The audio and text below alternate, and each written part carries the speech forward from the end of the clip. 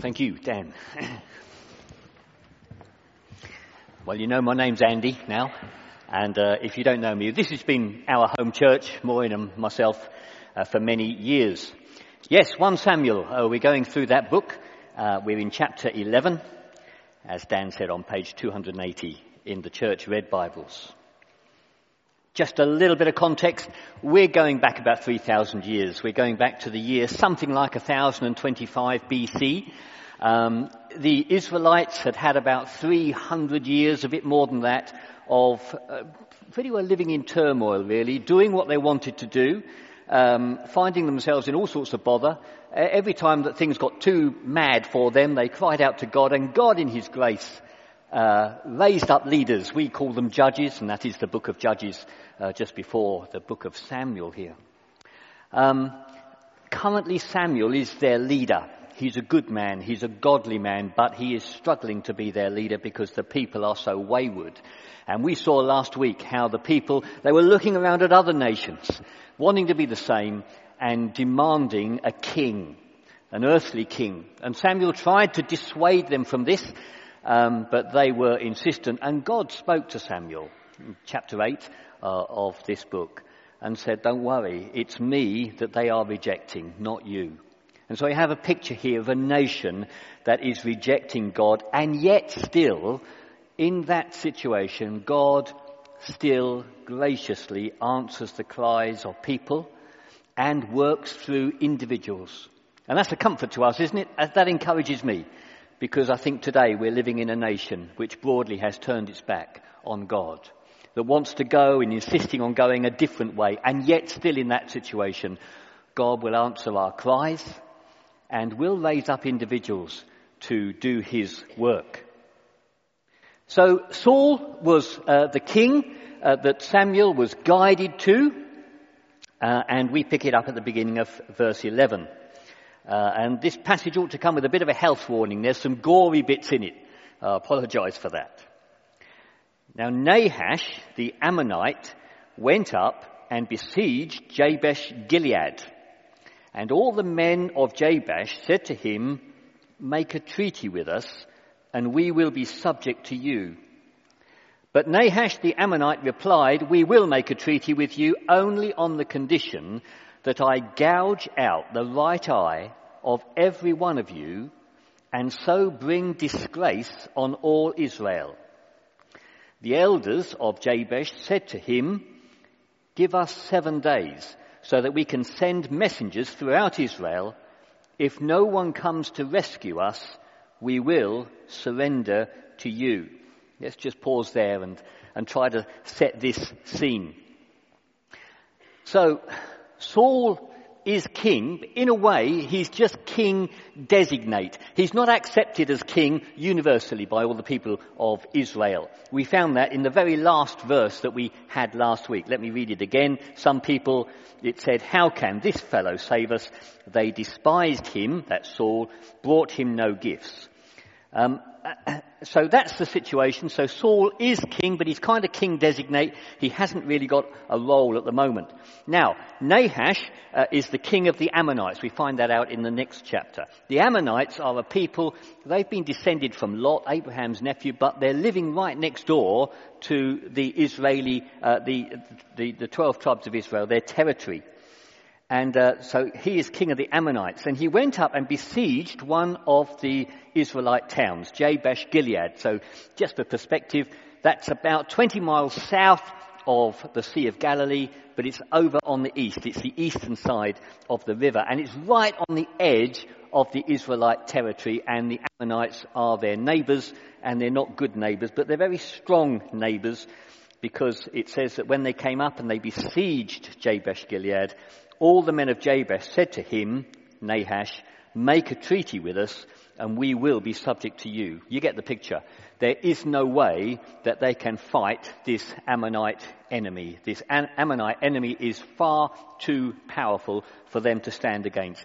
They're in fear of their lives, and so they want to do a pact with Nahash. And they said, do a treaty with us. And we will be subject to you. In other words, they're saying, whatever your terms are, we will accept them. And their terms were pretty brutal.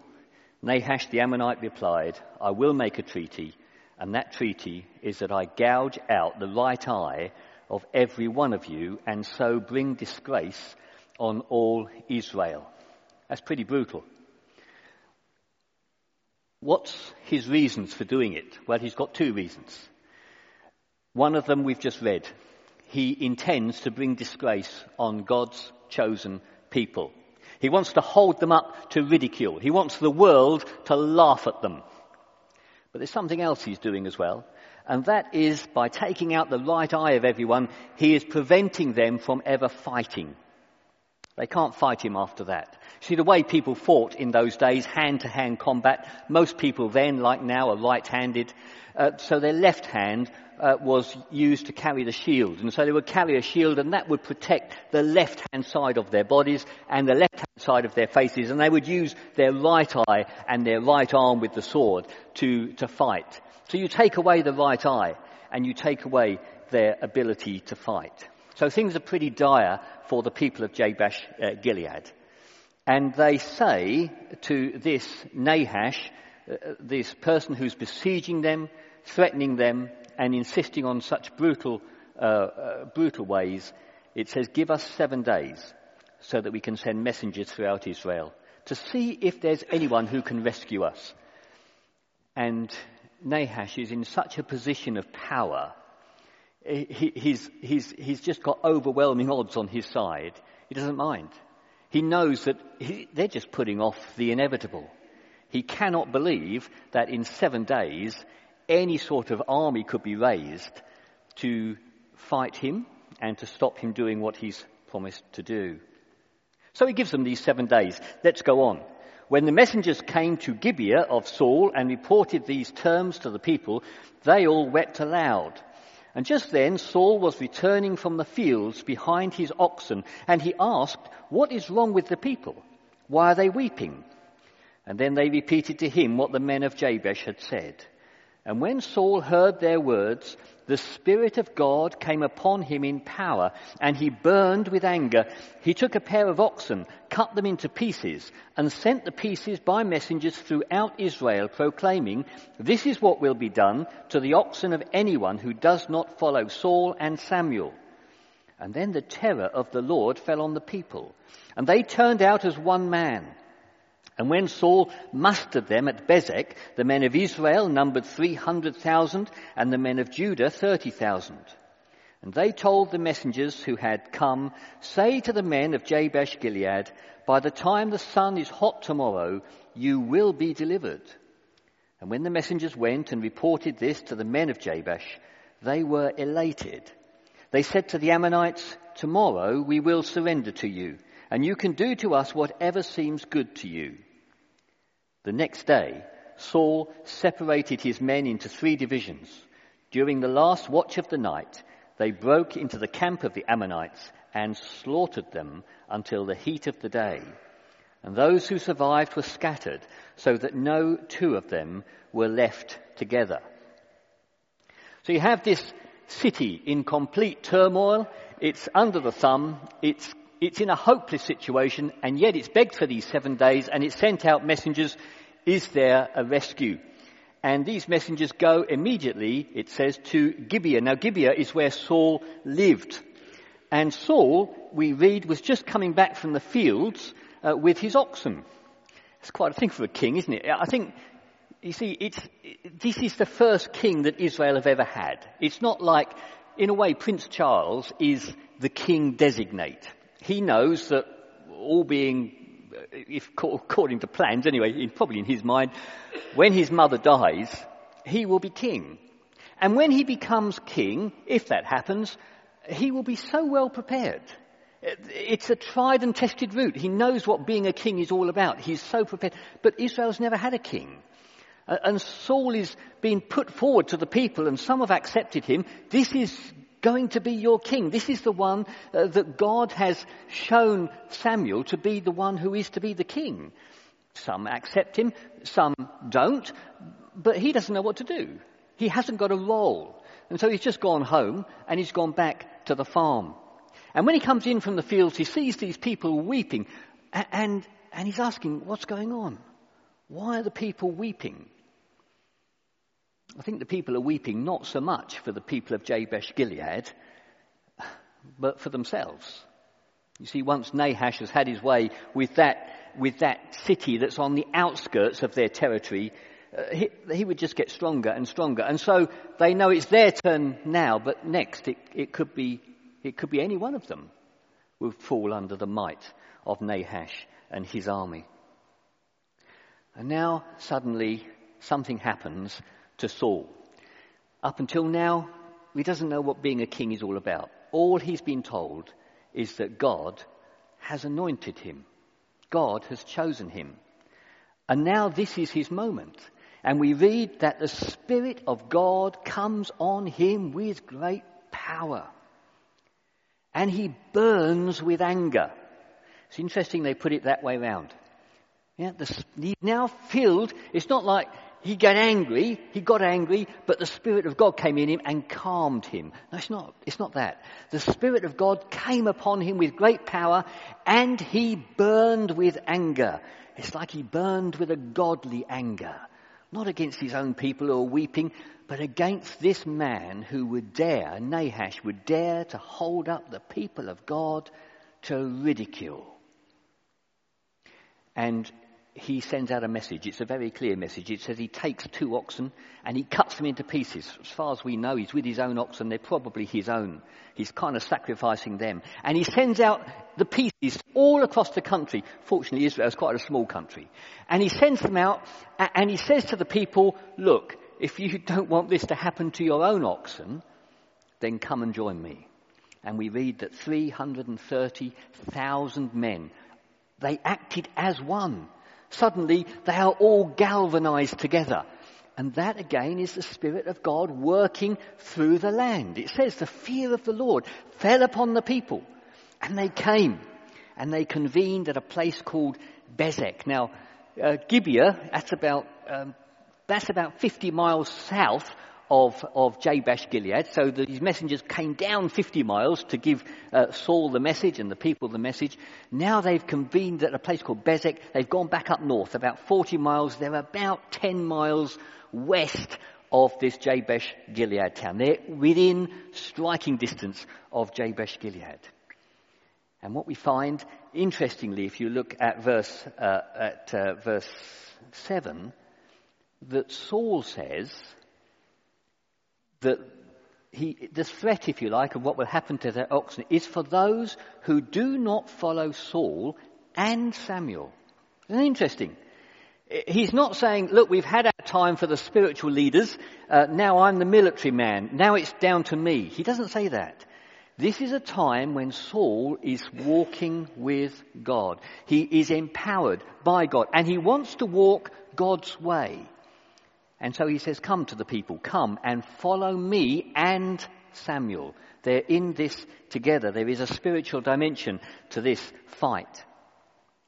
And so he's got 330,000 men, and they meet at this place called Bezek. As I say, it's about 10 miles west of Jabesh Gilead. And they say to these messengers who came from that town under such threat, go back and tell them that they are going to be delivered tomorrow. There's a promise of delivery. And they believe it. They believe it because in verse 9 we see that they are elated. That's what it says. They believe this promise of delivery. And so they go back and they say to their enemies, almost in arrogance, yeah, tomorrow, if nothing happens tomorrow, yes, you can have us. Tomorrow we'll surrender to you. You can do to us whatever you feel fit to do tomorrow. But meanwhile, this army of 330,000 men, Saul splits them into 3 divisions and they go in at night. It says the first watch of the night, between 2 o'clock and 6 o'clock in the morning, they go into the enemy camp and there is a great slaughter, such that even those who escape, it's just in 1s and 2s. There aren't even 2 together. What a great victory has taken place. What happens then? Let's look at the last few verses of our passage. So we're down at verse 12.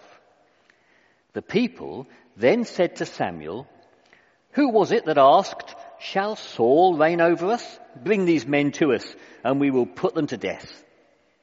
But Saul said, 'No one shall be put to death today, for this day the Lord has rescued Israel.' And then Samuel said to the people, 'Come, let us go to Gilgal and there reaffirm the kingship.' So all the people went to Gilgal and confirmed Saul as king in the presence of the Lord. And there they sacrificed fellowship offerings before the Lord. And Saul and all the Israelites held a great celebration." Did you notice in verse 12, the people, it doesn't say, as I'd expect it to say, they went to Saul. And they said to King Saul, "What about all those people who opposed you? Why don't we get them together? Kill them." It doesn't say that. It says they went to Samuel. They went to this man of God. And they said to him, "Where's all those people who didn't believe in Saul, didn't believe that he could be the rescuer? Bring them now and let's kill them." See, that shows me and us that those people, because they went to the godly man, they actually believed that killing these people would be what God wanted. They thought that's what God wanted. And that was the culture then. And I think it's still the culture today. There's something in us that makes us feel that killing people is sometimes the right way forward. If you go back into the book of Judges, it wasn't long before this that the 11 of the tribes of Israel fell out with one tribe, with the tribe of Benjamin. Interestingly, the same tribe that Saul came from. And they fell out and they simply said, "Kill them. Kill them." And they did. They went with force against the tribe of Benjamin and they almost wiped them out. Almost. A bit later on, there was a huge spiritual convention. All the people from all the land were called in. The last book of Judges explains this. They were called from all corners of the country. Come to this place. A great spiritual convention. And the people taking the register, keeping the records, they realized that no one had come from, guess where? The town of Jabesh Gilead. No one had come. What did they say? Kill them. Kill them. And they did. They went to that town and they killed pretty well all the men. It's interesting to think that maybe why Jabesh Gilead was so weak against Nahash. They were weakened by their own people. And that's a hard lesson to learn. But that was their attitude. And now here we are. A great victory has been won. And the people come to Samuel and said, "Let's get those people who opposed Saul, bring them here, let's kill them." Kill them. And today, I don't know if you saw the news on Boxing Day, how the Foreign Secretary has authorised a study into how Christians in parts of this world can be protected, because their estimate is that 250 are murdered each month.